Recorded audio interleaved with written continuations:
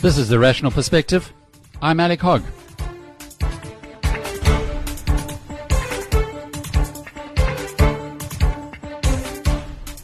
Anyone who's read Ashley Vance's biography of Elon Musk is likely to be a fan. It tells the story of a puny Pretoria boy who was mercilessly bullied in school.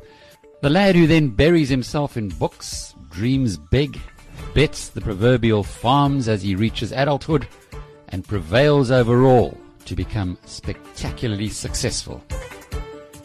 It reads a bit like a script from a movie, does Elon Musk's life.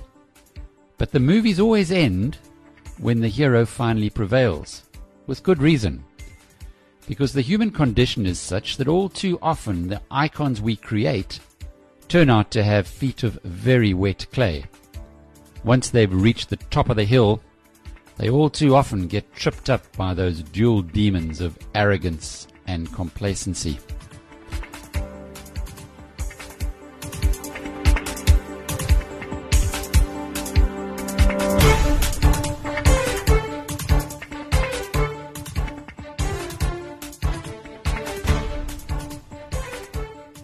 So has Elon Musk fallen into this age-old trap? It sure looks that way when one reflects on his strange behaviour of late, and specifically in a conference call to Tesla investors last week. The trouble began about a third of the way in, when Tony Sacconaghi, an investment analyst with leading investment house Sanford C. Bernstein & Co., received a metaphorical slap in the face from Tesla's founder. And so where specifically will you be in terms of capital requirement? Next. Boring bonehead questions are not cool. Next. So in case you didn't get it, Musk's exact words, next. Boring bonehead questions are not cool. Next. Given that Musk's dreams have been funded through the investment of billions of dollars by people like the analyst of Bernstein & Co., you have to wonder who exactly the bonehead is. But it gets even better. There's a long pause in this clip as Elon probably switches his own microphone to mute. Thank you. Our next question comes from Joseph Stack with RBC Capital Markets. Thank you. The first question is related to the Model 3 reservations, and I was just wondering if you could give us a gauge as maybe some of the impact that the news has had. Like of the reservations that actually opened and made available to configure, can you let us know like what percentage have actually taken the step to configure?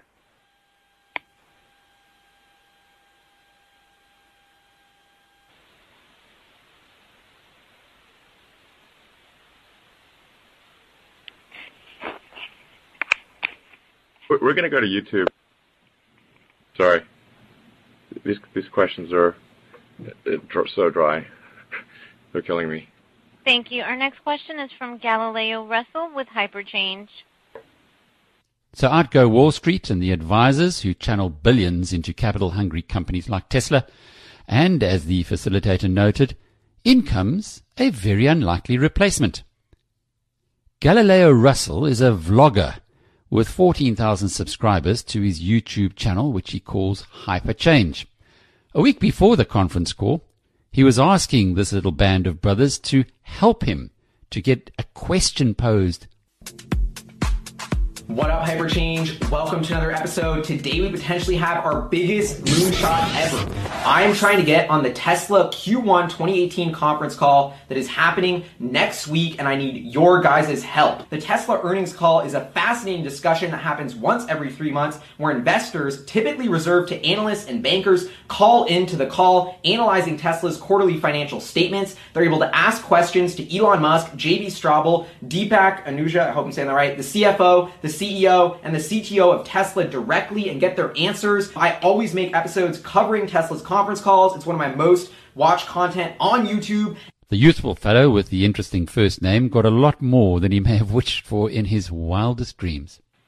Hey, great quarter. Thanks for having me on the call to represent retail investors.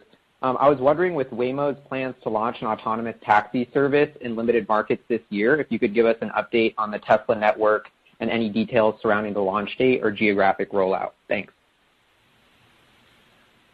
Sure. So, I mean, thank you for an interesting question.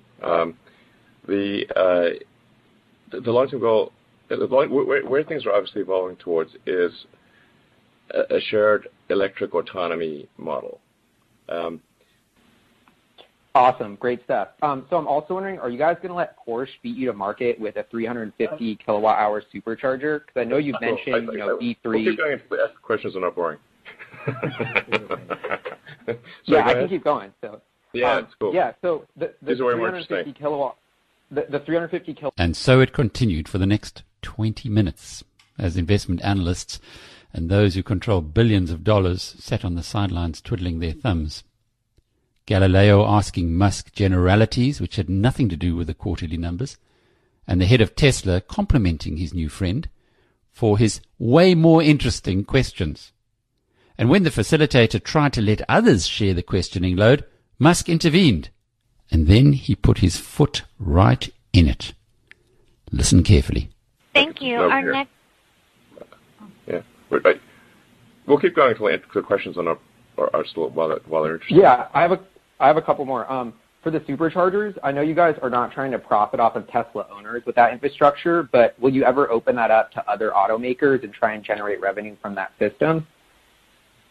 We've always said that this is not intended to be a walled garden, and we're happy to support other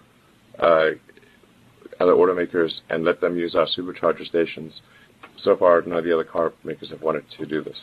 But it's like not because of opposition from us. This is not a walled garden, trying to make a moat bullshit. I'm just wondering why that isn't a moat, because, as a long-term investor, I feel like the charging infrastructure you guys have built would take years and millions of dollars for another brand to replicate. So I'm just curious about the strategic thinking behind opening that up versus keeping it closed. First of all, I think moats are lame. They're like nice in sort of quaint, vestigial way. Whoops, Elon. Moats are lame? Quaint? Seriously? Millions of investors have got it wrong, including those oracles of Omaha? Because for more than half a century, Warren Buffett and Charlie Munger have been explaining how moats are one of the most important requirements for any investment proposition. And now? They had a rapid opportunity to respond because at Saturday's annual general meeting of Berkshire Hathaway, with a packed hall of more than 20,000 shareholders, the New York Times' Andrew Ross Sorkin got to pose one of the questions that was sent in by a seemingly confused member of the 1 million strong Berkshire shareholder base. This question comes from Keely and actually is directly about the issue of moats. He notes that Elon Musk this week on his Tesla earnings call said the following, quote, "I think moats are lame. They are like nice in a sort of quaint vestigial way, and if your only defense against invading armies is a moat, you will not last long.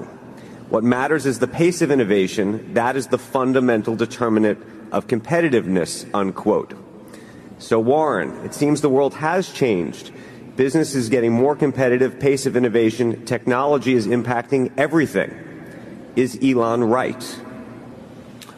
Let me answer that one, Warren. Elon says a conventional moat is quaint, and that's true of a puddle of water. And he says that the best moat would be to have a big competitive position, and that is also right. It's ridiculous.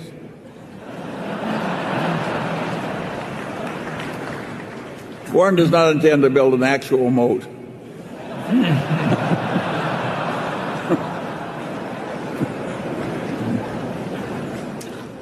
Even though they're quaint. Yeah. There's certainly a great number of businesses. This has always been true, but it does seem like it. The pace has accelerated and so on in recent years.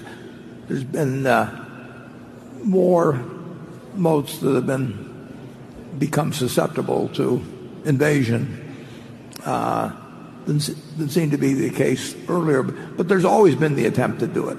And here and there are probably places where the moat is as strong as ever. But certainly, you can work at.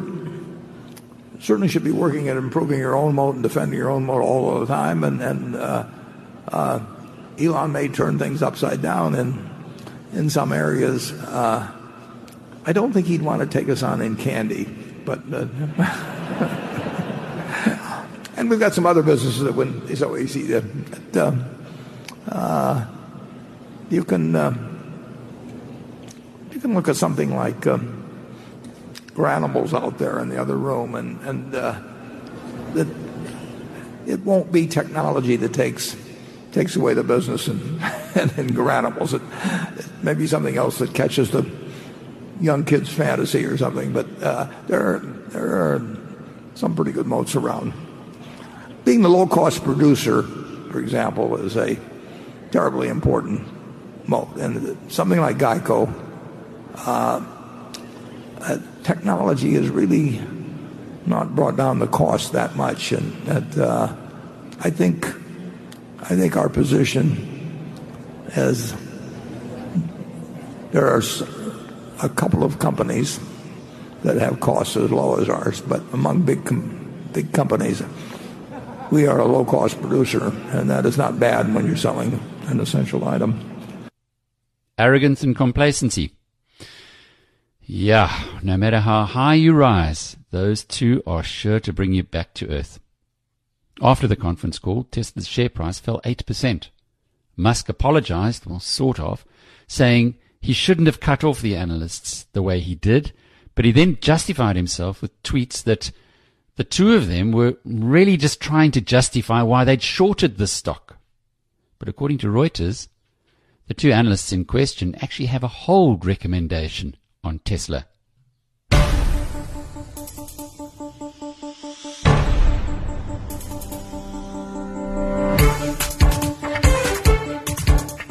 Yeah, Elon, as we say in the old country, sometimes when you're in a hole, it's best to stop digging.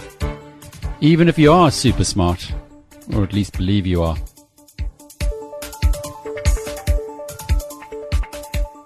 This has been The Rational Perspective. Until the next time, cheerio!